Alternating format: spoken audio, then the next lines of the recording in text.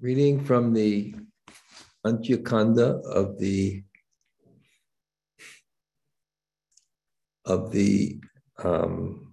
Chaitanya Bhagavat, text 413.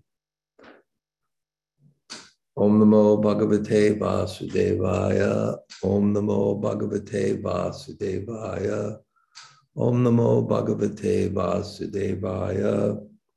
Dharma Karma Loka Sabha E Matra Jane. Mangala Chandira Gita Karane Jagarane. The only religious principle and pious activity that people knew was to sing the glories of Mangala Chandi throughout the night. Om Jnana Timirandasya Jananjana Shalakaya Aksur Mulatam Yena Tasmai Sri Gurave Namaha. Sri Chaitanya Mano Vishnam Stapitam Yena Bhutale Swayam Rupa Kadama Dadati Sapadantikam Vanchakalpa Tarubhyascha Kripa Sindhu Bhayevacha Patitanam Pavanebhyo Vaishnavebhyo Namo Namah. Sri Krishna Chaitanya Prabhu Nityananda Sri Advaita Gadadhar Sivasade Gaur Bhaktavinda Hare Krishna Krishna Krishna Hare Hare Hare Rama Rama Rama Hare Hare. So greetings from Sridham Mayapur. Odarya Dham, the land of magnanimity. Mercy means you get more than you deserve. So adopting the spiritual path, we certainly want to get more than we deserve. So here where Lord Chaitanya is in Shantipur. Remember, this is after he took sannyas and he's going to settle in Puri, but he goes to Puri and he heads to, and in his travels, he comes back to Shantipur, which is near Navadvip, and he's at the house, that's the house of Advaita Acharya, and then he meets Madhavendra Puri, or we see that Madhavendra Puri comes to the house of Advaita Acharya about on the appearance day, that Avirbhav Tithi of Madhavendra Puri. And this is Vrindavan Das Thakur, who is now giving a description of the significance of Madhavendra Puri in the Sri Chaitanya Charitamrita. He's described like the root of the branch of the Chaitanya tree. He's the trunk, because somehow or other if we're the Brahma Madhva Gaudiya Sampradaya, Madhavendra Puri, in the lineage, I think his guru is Lakshmi Bhakti Tirtha. And somehow or other, this very deep realization of God, which is the supremacy of Krishna as Akila Rasamrita Murti, as the embodiment of all rasas. I often make the point that the full manifestation, if Krishna is the supreme personality of Godhead, not just the supreme Godhead, but the supreme personality of Godhead. I'm saying something a little bit unique here, but it seems to make sense. That what a person is their love. They're a friend, a lover, a child, a parent, we are, this is the full manifestation of our being, is our personality. And almost counterintuitively, it doesn't manifest in position or opulence. So the supreme personality of Godhead, by definition, to manifest his intimate side, doesn't manifest the supreme position of Godhead. Rather, position, these are things that I've said often, position covers personality. So it's a very reasonable explanation of the supremacy of Krishna, or the supreme personality of Godhead, but it's almost counterintuitive. Anyway, it's almost in opposition to the position that we have of God, of his omnipotence, his omniscience, his omnibenevolence, his all-powerful nature. So somehow this real deep realization somehow comes into the line of the lineages, there's 4 Vaishnav lineages, and it comes from Lord Brahma, from Lord Shiva, from Lakshmi, from the 4 Kumaras. It comes in this lineage from Lord Brahma through Madhva, who doesn't really manifest it fully, and then somehow this inspiration comes as Madhavendra Puri. And so what's being described now is the condition of the world at his time, and the condition of his world at his time. What to speak of this intimate relationship of Krishna's to Bhagavan Swayam, the original personality of Godhead, the fullest manifestation of Godhead in love, Akila Rasa Mrita Murti, in the full embodiment of all relationships. What to speak of that? There wasn't even a very profound theistic condition. We know what the Bhagavatam means. It's a very, very high conception. Dharma, Kaitava, Projita, Namatsara, Paramo Namatsaranam Satam. It's the purest sense of spirituality or religion, because it indicates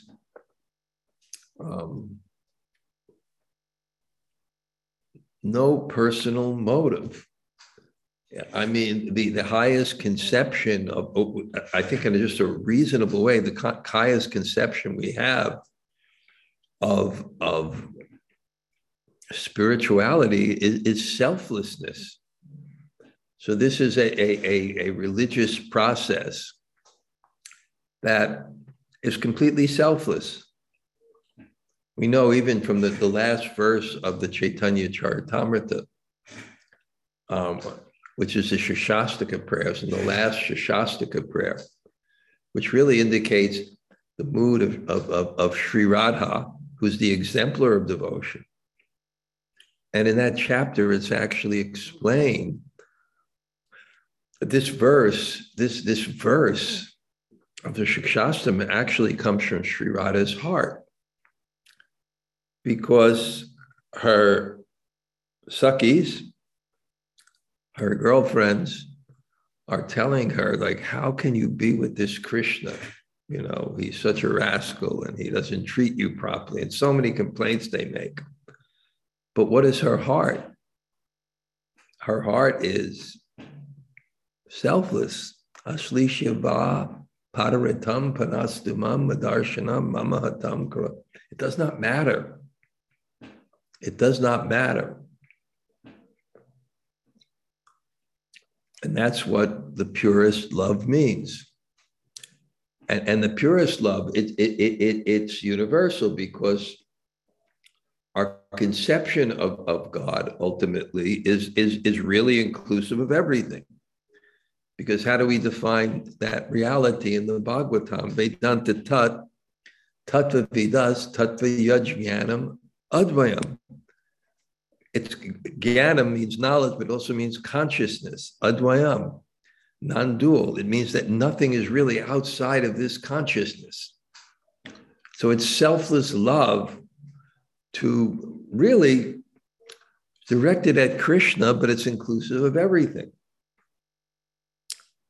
But as we know, that's a very high platform.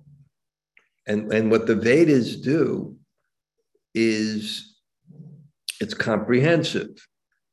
It's not only giving the spiritual conceptions, but it's a plan to elevate everyone, no matter what their condition of life is. And for many people to take to religion, there has to be some material incentive. And that's mentioned in the Bhagavad Gita. Sahayagya praja shrishva parova prajapati anena pasavishyatvam eshavo swishtatam. That at the beginning, I sent forth, the demigods, etc., and you perform sacrifice, and you'll be prosperous. There's the principle of sacrifice. That's the beginning of spiritual life. The beginning of spiritual life is that it's not just about you. Nayam lokas to yogyasya kutanya krusa. In the Bhagavad Gita, it says, Nayam lokas to yakuta. Anyway, Nayam lokas to yakuta. And I forgot the translation of that. So anyway, so it's describing at the time of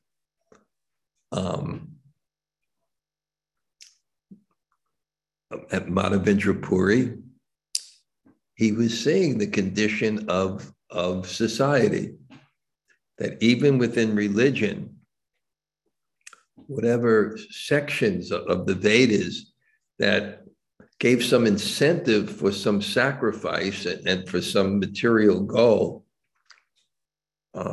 they had become so prominent that he couldn't find this pure sense of religion, which is Vaishnavism. Really, Vaishnavism means humility because it begins with a principle. Begins with the principle that there's something higher than my own desires and opinions. That's how we come to Krishna consciousness. It's not an ordinary thing. We may bring so much of our material motive and baggage in, but what is the adoption of our philosophy? How does it begin? It begins somewhere in this Brahmanda Brahmate Konya Bhagavan Jeev Guru Krishna Pasadi Pai Bhakti Lata Beach. It begins somewhere in this journey with a conception in the consciousness that following my own desires and following my own opinions is not working, because it's not bringing me satisfaction. And that's when someone begins to seek. And what does it mean, seeking? You understand, I want some truth. I want to follow. When you're on a spiritual path, I'm looking for a truth and I don't have it. I'm looking something higher than my own authority, higher than the authority of my desires, the authority of my own conceptions, my speculations, my ideas. And I want to be really honest about them, that they don't work. And there's a conception, I forgot where I read it, that's how spiritual life begins, when God actually sees that. And then he sends some type of sadhu sangha. And when you have that and you come to that, then it's humble. It's really humble. I had a very, what day was it? I'm not sure if it was, what day this is. Yeah, it was after, I'm very fortunate that, I have a schedule and I go to bed early, but somehow Srila Niranjan Swami and Srila Bhaktivedanta Goswami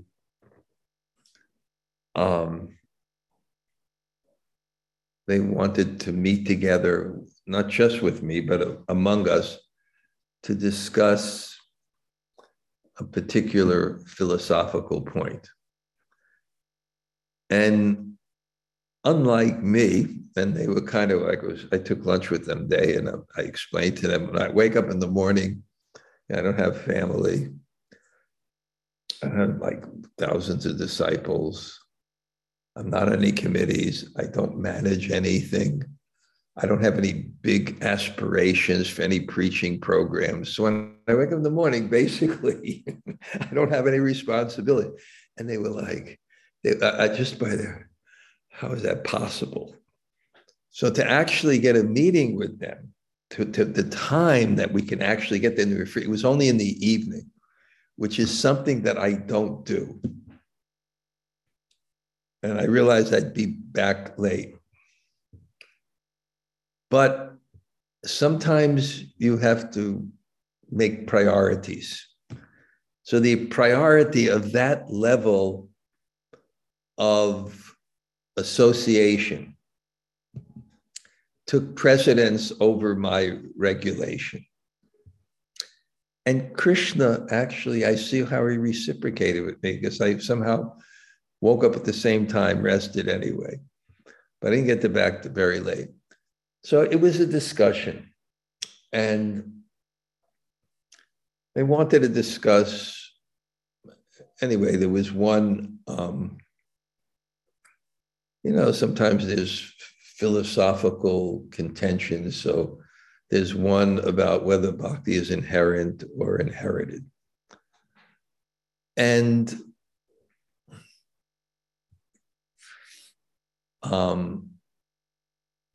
Bhaktivedanta Goswami, and most of the discussion was not the theological point, but the epistemology. What is the method of actually dealing with these things? And to what extent can you relativize your own immediate charge? It was a very interesting discussion. But the point that Bhaktivedanta Goswami made, and it's going to connect to what I say. The point that Bhaktivedanta Goswami made is that previously you couldn't even learn. The books were spoken. So you could only learn from a teacher. And there was a qualification for approaching the teacher. But now in the internet and books, and you can study and read whatever you want. But that element of learning from a teacher, and it's somehow doesn't necessarily have to be there, whether it should be or not. But you can read things. So Bhaktivedanta Goswami made a very interesting point, and then he liked my commentary on it. And his point was, he said he believed it was from Giriraj Swami, that Giriraj Swami told him that Prabhupada asked him, what is the most important verse that I've quoted? Something like that. And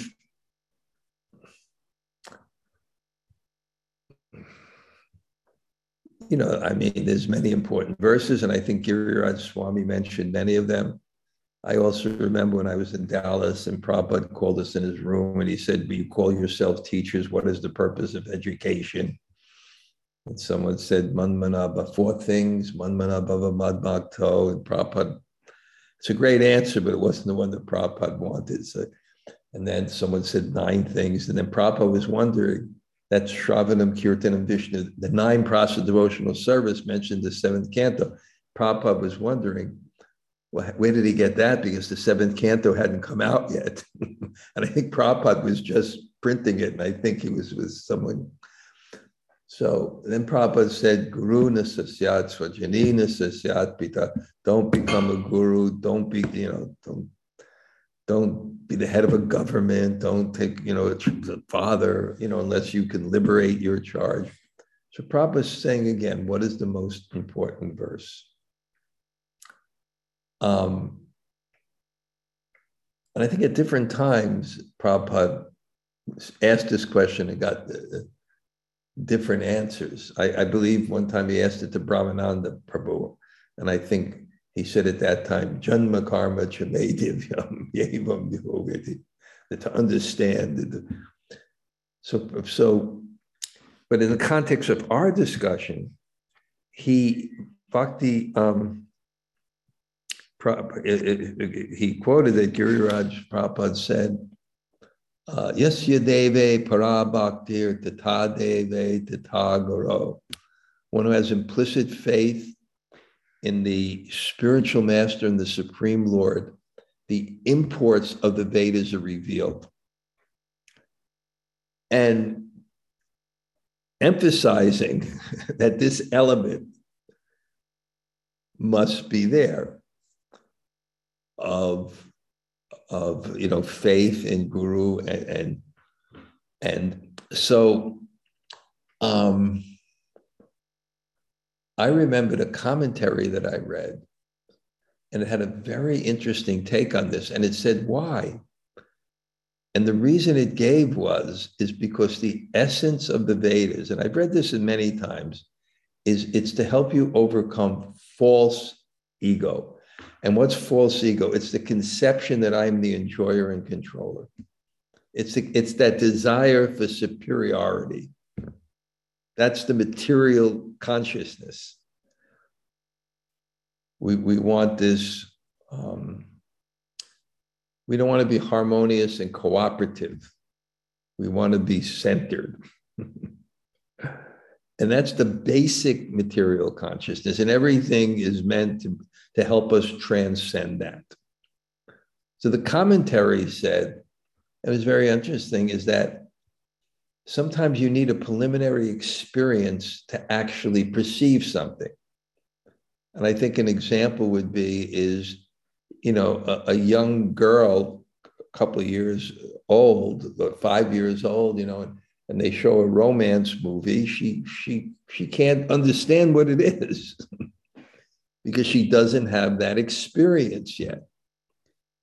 So the idea is, unless one actually surrenders to Guru and Krishna, which is the platform of becoming out of the center and experiencing that, you won't have the lens to see it in the scriptures. And Bhaktivedanta Goswami really liked that point. And I saw that with a personal reference of something, is that there was this very, very learned scholar. He passed away. He was extremely learned, and he had some kind of karma because he was for an Indian, he was very tall and very beautiful person, extremely handsome person. And he just won awards for his scholarship in composing verses. And, he was in the line of Radha and Krishna. But if you see, I saw some videos of him, and it's just, he just doesn't get it. I mean, he just doesn't get it. It's just so much ego and so much cheapness in devotion as he dances like Lord Chaitanya and all the lady disciples are dancing. It's just like, it's like Prabhupada's like authentic. He's real. And he could just see it, even though he's so learned. So actually, it's a very beautiful temple in Vrindavan, and Satyaraj was visiting, and he said, I want to see this temple. So we went to see the temple. It's very beautifully done. And then Satyaraj said, let's see their bookstore. He likes that. So I walked into the bookstore and I saw they had one book on Guru. But I had read his biography. He never had a guru.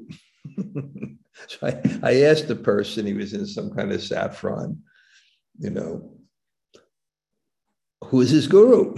And then, he didn't have, something about, he didn't have some kind of guru or something.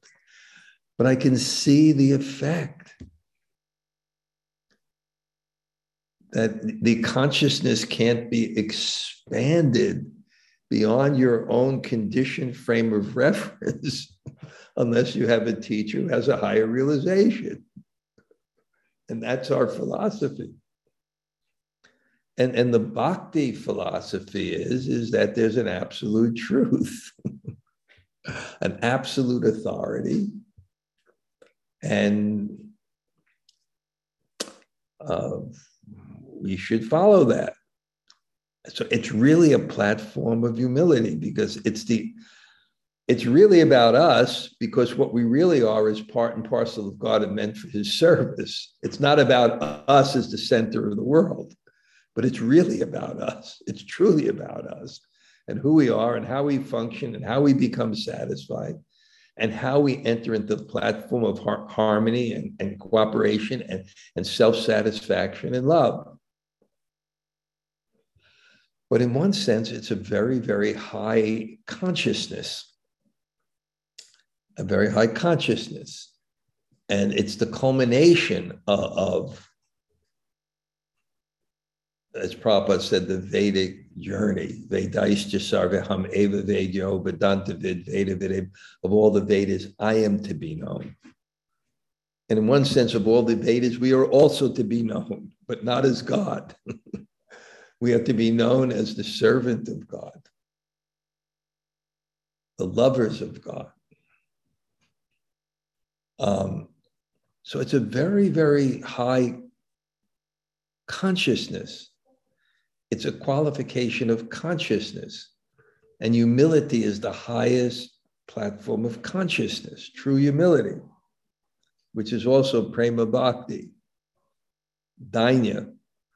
Dainya in the Brihad Bhagavatamrita is described as utter humility. Ashli Shiva Paramritam Panastuman. So here it's describing before Madhavendra Puri, somehow or other, these conceptions get sidetracked in society. It can even be sidetracked in the present Vaishnav society, that's what it's about. And it's a very, very beautiful thing. And we all know it. When we see people who have character, which means that they're dedicated to principles, not just their impulses. It's a very beautiful thing when we see people with that level of humility and sacrifice. It's a very, very beautiful thing. But it's a very difficult thing, and we all struggle with it. I also struggle with it. It's tough. It's difficult when the world's not about us and it doesn't move according to our desires. So it's very easy for that to be lost. In the Bhagavad Gita, it says this knowledge was lost for many, many years because we don't hear what we don't like. So now here's the description of the society where it's all basically impersonal and Shakta. And both are not about love. But Prabhupada, what do you describe about impersonalism sometimes, like what in the, it's kind of like selfishness in the spiritual sense. Something like that. And Shakta means materialism.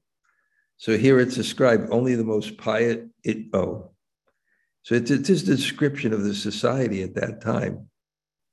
The only religious principle and pious activity that people knew was to sing the glories of Mangala Chandi throughout the night. So it's Durga. Durga is the material energy. And you worship the material energy to get your material powers. So of course, it's worshiping some kind of God, it's making some sacrifice, there are priests, there's some tinge of purification, even though the what you're worshiping for is for yourself, it somehow brings you into I guess what happens when you do some karma kanda, I mean, you do some religion for some material benefit. So, but something happens. Something happens. What happens? You're associating with priests. A lot of times the benefit is in the future, maybe in the next life. So you get this understand that you're not the body. It doesn't satisfy you, so you can become frustrated with it. And it's administrated sometimes by priests or something, whatever the case is. But this is the condition of society. The only deities they know were Shasti and Vishahari, and the goddess of snakes. They worship these deities with great pride.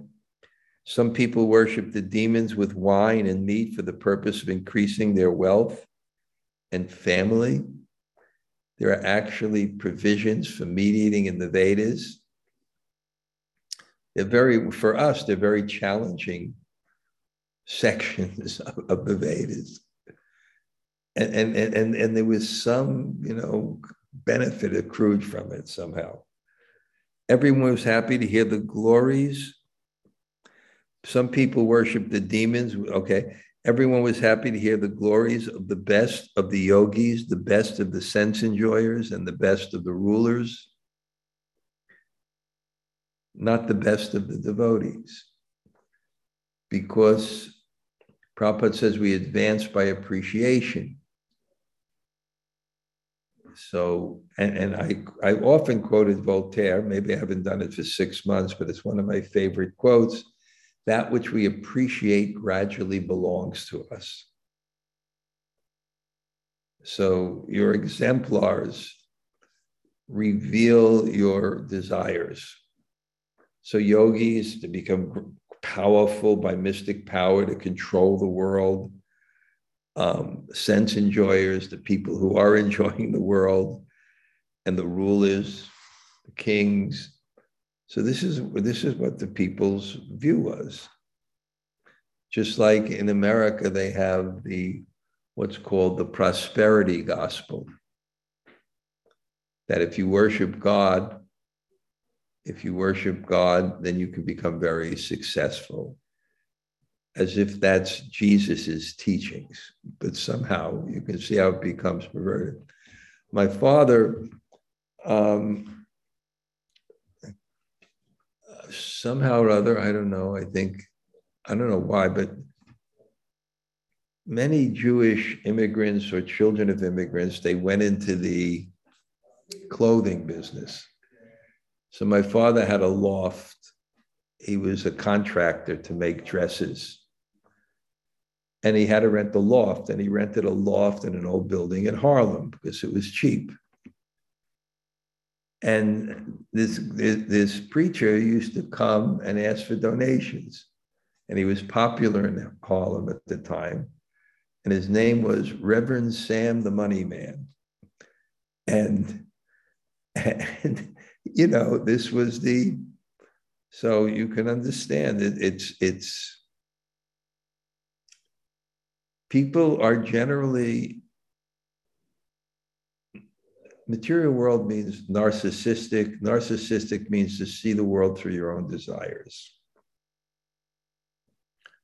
So you see what's right in terms of what is best for you. And that reflects in religion. And somehow or other, so you see what happens here. So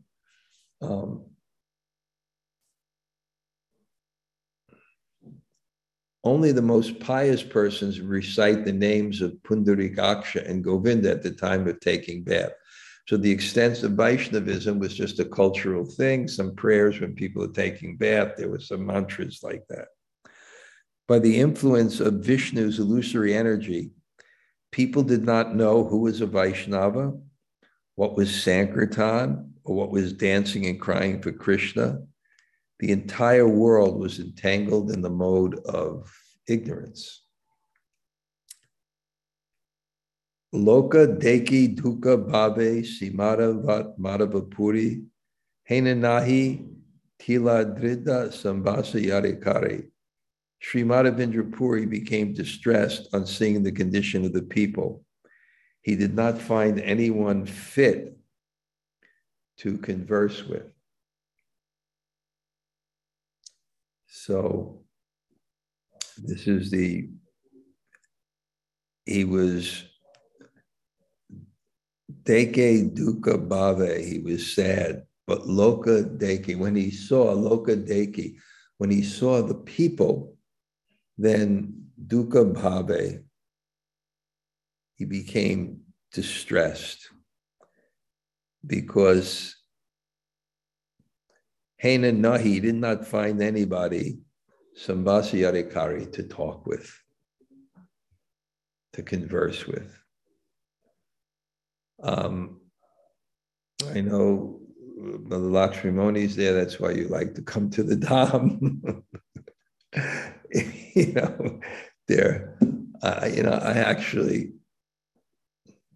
I'm living in Gornaga. I'll get to the temple eventually. But when I go once or twice a week to visit Srila Niranjan Swami, it's in a place called Rasamrita Kunj. And it's a 30-minute walk minimum. And somehow or other, I like to walk. It's people, when you drive a car, you think it's like hours by walking, but it's 30 minutes by walking. And generally, I'm in my room and go to someone's house. That's the way I am. But when I walk, it's you know how these people, they in Bengal, if someone's driving in the Mayapur, if someone's driving a motorbike or a bicycle, they don't go past you. If you're a sannyasi, they stop and get off the bike and pay the obeisances. And then, so when I walk there, it's just so nice. People stop you and say, I heard your class, I read your book. You don't even know the people. And it's just nice. And one very nice devotee came to see me today, and his wife, I forgot his wife's name, Kontia. We talked for 2 hours on Guru Tattva. It's so nice. So conversing, but he didn't find anyone. And he was distressed on seeing the condition of the people. Sanyasira saneva karena shambhasana se apanare matrabale nara. When he tried to speak with a sannyasi, the sannyasi would claim to be Narayan. That's the idea. Sannyasis realize he thinks he's God. A dukkha sannyasi shange nakahina katahena. Because of this unhappy situation, he would not speak with sannyasis. He could not find any place where devotional service to Krishna was discussed. So this was his lamentation. He couldn't find any situation. Jnani yoga tapasvi sannyasi khyatiyara. Even those renowned as jnanis, yogis, ascetics, and sannyasis never spoke about the glories of service to the Lord. So there was a guise of spirituality, yogis, jnanis, etc. But it's just I think we should just think it's a very, very special thing. Whether we're qualified or not qualified, we've come to this path of selfless love. That the goal of our process, Dukalayam, what's that? Susukam kartam avyam, it's joyfully performed. And I made this point many, many times. Whatever process you have, any other process besides bhakti, the goal, any other process besides bhakti, the pleasure is the goal and not the activity. Karma is not pleasurable. So many rituals, etc. The fruit is what you're going for. And similarly with Gyan, the mukti is pleasurable, not the austerities, etc. But in the path of bhakti, what's pleasurable is the activity. And if you're doing something where the pleasure is not the activity, but the goal, it's no longer bhakti. Bhakti is not done for anything, for yourself. That's the very definition of bhakti. It's not done for anything. It's sincere. It has no personal hoitaki. It's without any cause outside of itself. So the spiritualists that are mentioned, Jnani has a goal, personal goal. Ascetics have a personal goal. And even the best ones, the yogis, had a personal goal. But the sannyasis, but the bhaktas, nadanam, najanam, nasundarim, kavitam va, jagadisha kame, mama janmani, janmani ishvari, bhavata bhakti hoit. I don't want anything. I only want devotional service. I don't even want liberation. So he wants those type of people. And even in the association of devotees, those are the people we want that have no personal motive. It's such a beautiful thing. Anya bila shita shunyam jnana karma jnanavritam anukulyena krishnanu shilanam bhakta uttama. Uttama bhakti. Anya bilasha, without any other consideration. Anukulyena krishnanu shilanam. Our activities are to please God, Krishna, and they follow his will in disciplic succession. And that's our faith. Our faith is that this is the highest pleasure. This is the best thing. So he couldn't find anyone. All the teachers simply taught dry argument. They did not accept that Krishna has a form. So whatever it is, they didn't have Sambandha Gyan because they didn't understand the relationship between the soul and God. They thought that the soul was God, and they thought the form of Krishna was material. And they thought that they were the enjoyers. So they didn't have real, true metaphysical knowledge. On seeing, dekite shunite, dekite seeing, shunite hearing, dukkha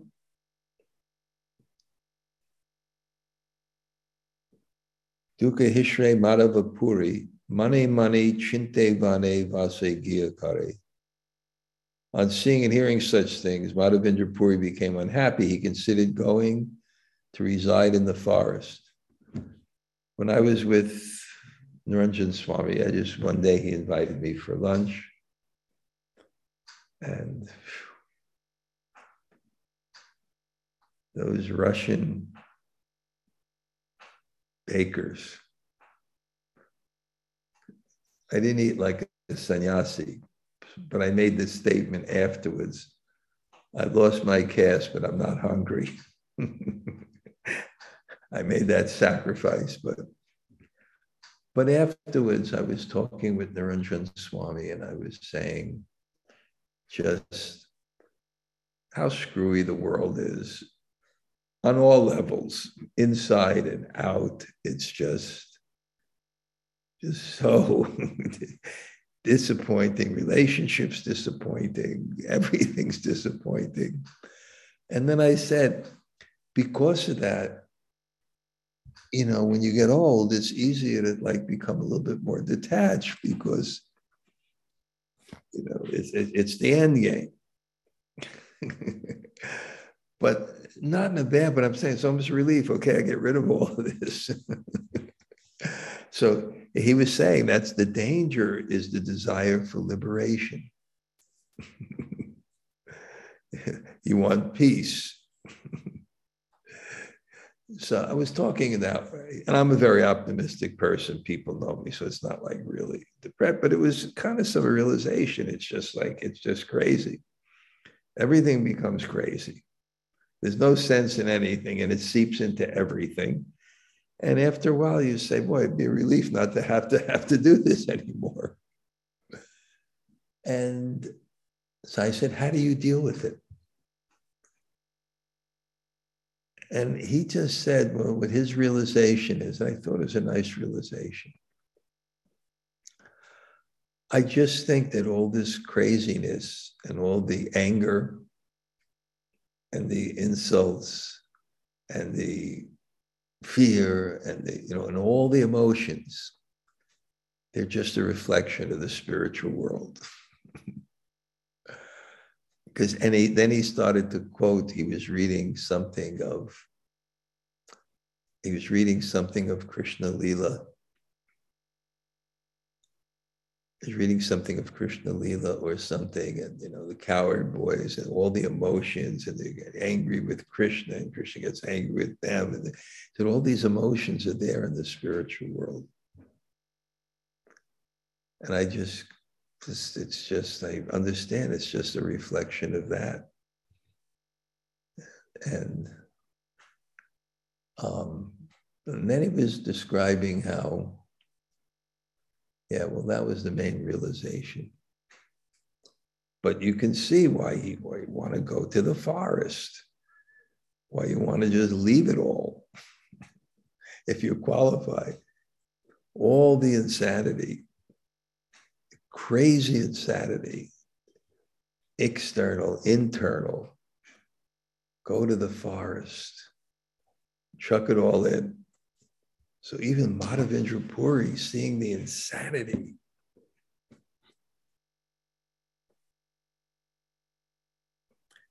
and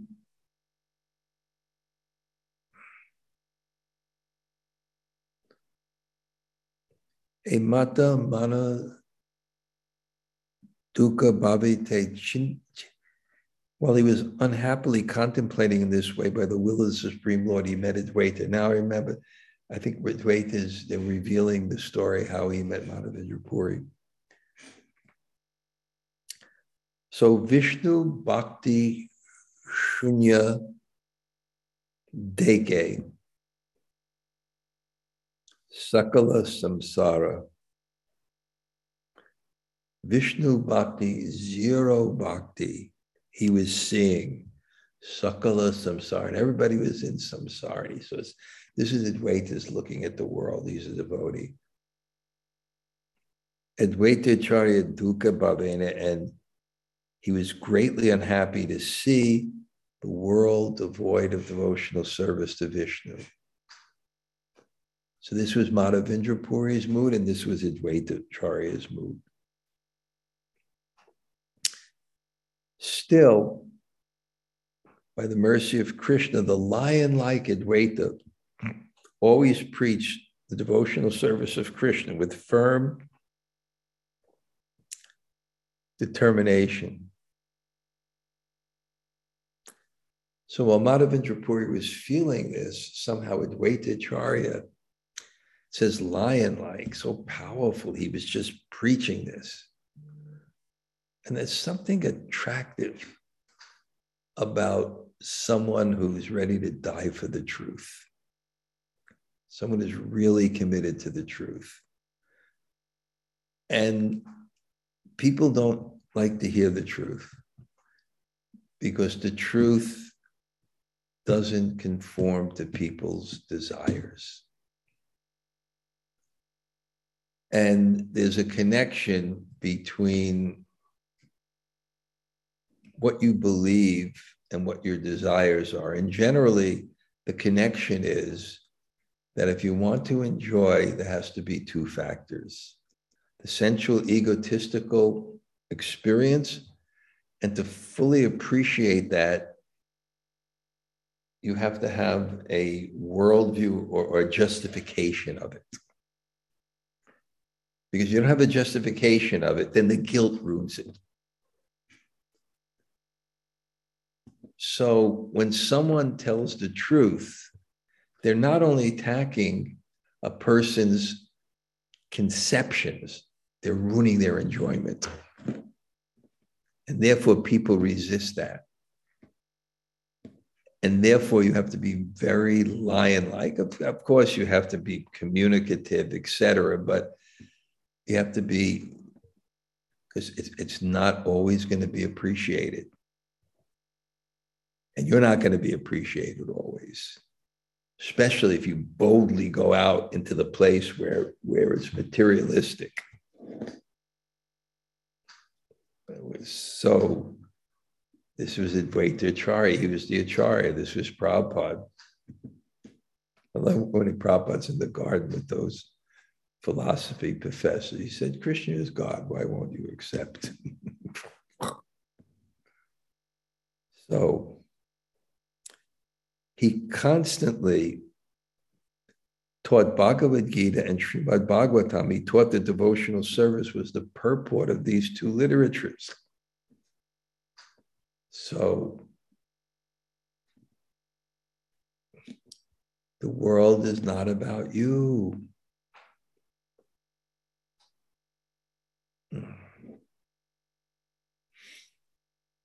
At that time, Madhavendra Mahasaya arrived at the house of Advaita. As soon as Advaita saw the signs of a Vaishnava in Madhavendra Puri, Advaita offered him obeisances. And Madhavendra Puri embraced Advaita and soaked his body with tears of ecstatic love. They both became so absorbed in discussing topics of Krishna consciousness between themselves that they forgot about their bodies. The ecstatic love of Madhavendra Puri is beyond description. He would lose consciousness upon seeing a cloud. As soon as he heard the name of Krishna, he would roar loudly. And in one moment, thousands of transformations of ecstatic love of Krishna would manifest in his body. Advaita Mahasaya was most pleased to see the manifestation of devotional service to Vishnu and Madhavendra Puri. Advaita then took instructions from him. This is how Madhavendra and Advaita met. Since then, Advaita joyfully celebrated Madhavendra appearance every day. By divine arrangement, that auspicious day arrived, and Advaita happily began to make arrangements for the occasion. Sri Gaurasunda and his associates all felt great happiness on that auspicious day. There is no end to the arrangements made by Advaita Gosai to celebrate that occasion. And then that's going to be described. Okay. Jamunajaya usually started off, if you're there, by giving us one thing that you appreciate, and then others may be inspired. Hare Krishna Maharaj, thank you for a wonderful class. I had many things of inspiration, but I was really struck by the way you defined what a person of character is, because we say a person has character, and you really put it there. The person with character is someone that's committed to some authority higher than their own desires. And I thought that just really made it clear, because we talk about wanting character, but what is it? It's being committed to not just your own whims. Right? Yeah, to principles authority, rather than impulses and opinion, and Yeah, thank you, Jumadajaya. Haribol. Thank you, Maharaj. Thank you. Anybody else like to share any reflection?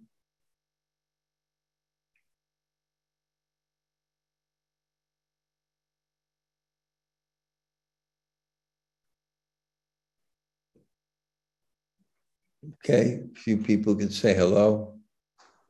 Okay, Krishna Maharaj, do you have question time? Yes, go ahead.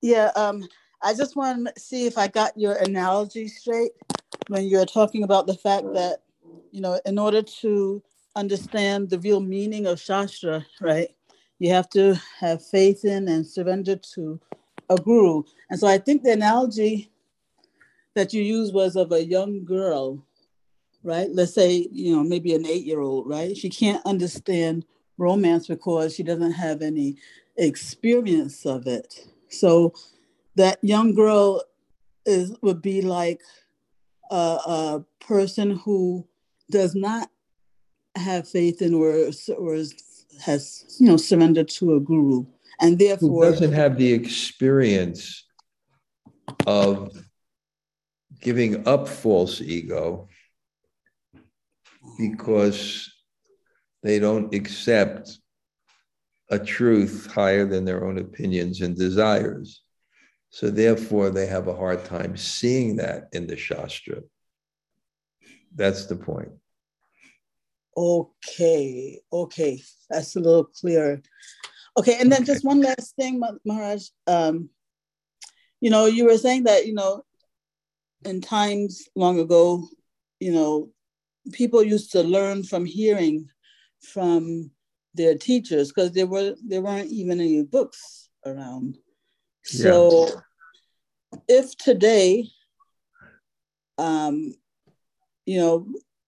I were to say, I'm just going to hear from those who have realization of the books, why would that not be enough?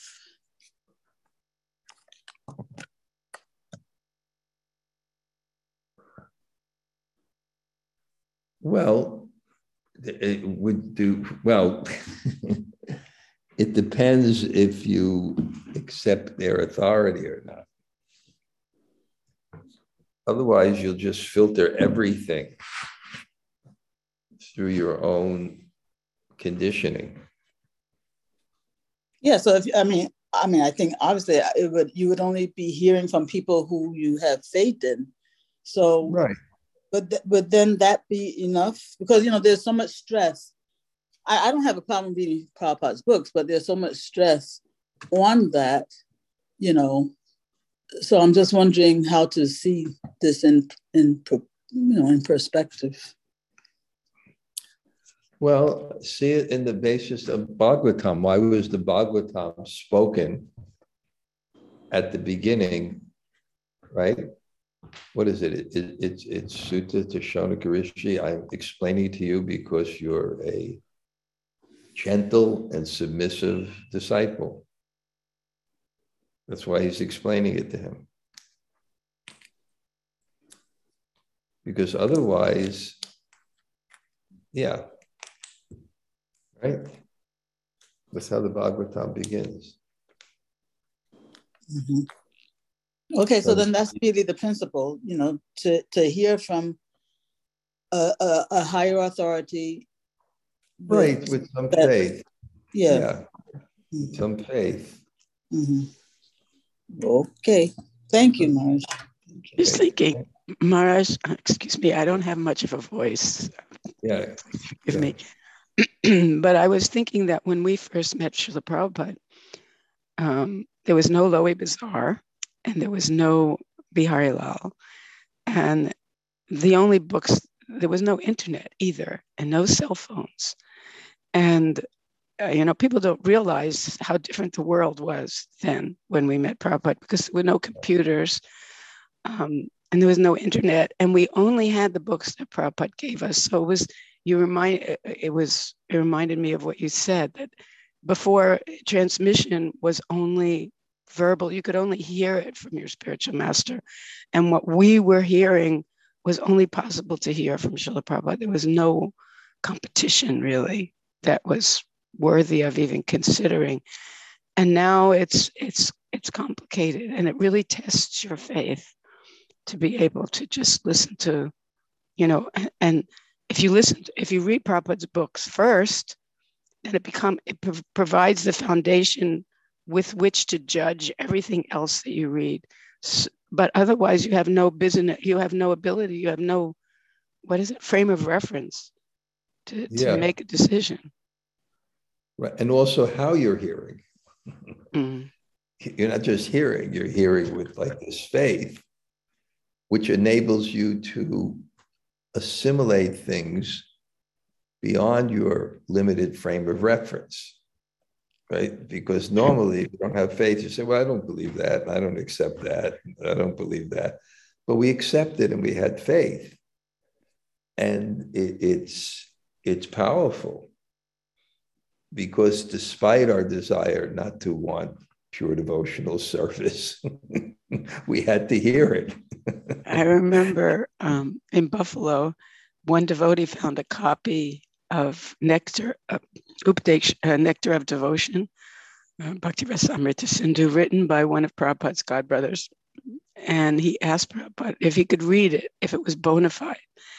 And Prabhupada said, it's 95% bona fide, but you're not intelligent enough to figure out the other 5%, so don't read it. Yeah. Thank you. Yeah, that's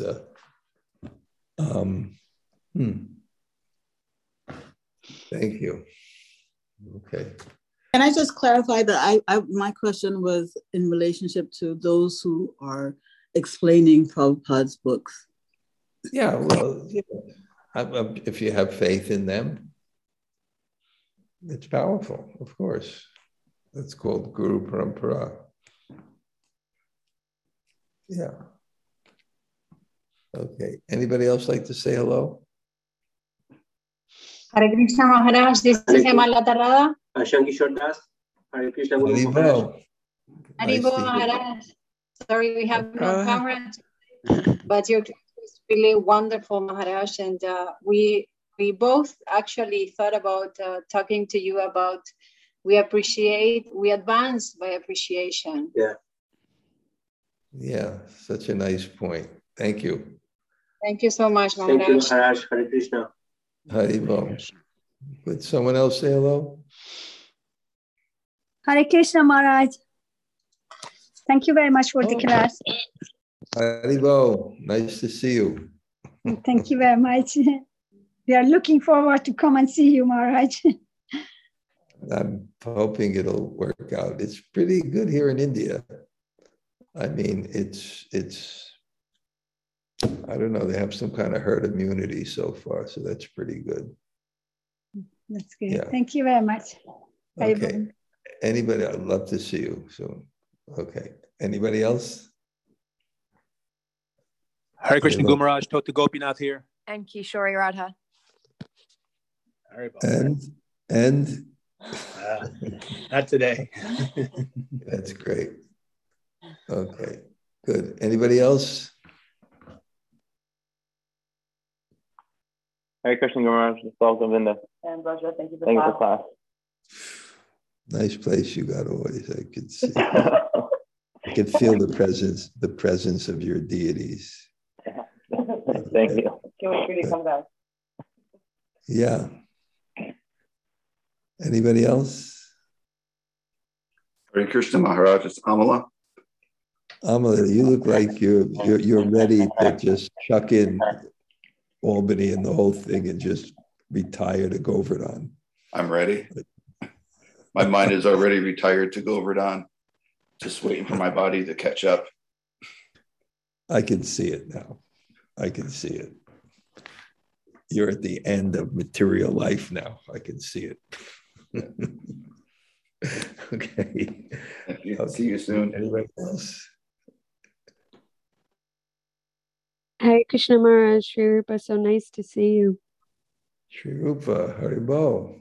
Remember you were here last year at this time, right? Yeah. Okay, good. I saw those nice pictures when you all went to Bhakti Bandhav. That's so nice. Good. Yeah, it was such a nice time. Yeah, it's a beautiful place. Anybody else?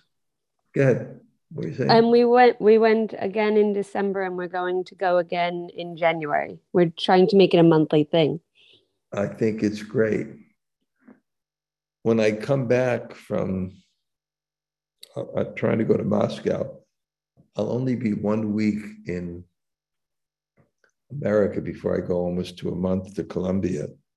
But I'm going to see if that weekend I can do the thing at Bhakti Bandhav. That would be really nice. Good. I'm so happy you're going there. It's nice to have to look forward to go to a spiritual place with nice devotees and, you know. Great. So enlivening. Thank you, Maharaj. Yeah. Good. Anybody else? Hare Krishna Maharaj, thank you for a wonderful class. Henry, great to see you. Great to see you. Maharaj, you just steer. I'm trying to wait for Henry and then say, all right, well. Okay, great. Nice to see you this year, Haribol. Good. Good. Anybody else? Hare Krishna Maharaj. Haribol, Kinchina. Okay, Kinchina. Haribol. And someone else there said hello, Hare Krishna. Yes, this is Kenya. How do I pronounce your name? Shania? No? Kenya. Yes. Okay, great to see you. And I'll see you in, probably see you in Govardhan, right? Yes, I will be in Vrindavan on the 30th of January. Okay, January 1st. Good. That's so nice. Great. Thank you so much for coming. Okay. Anybody else?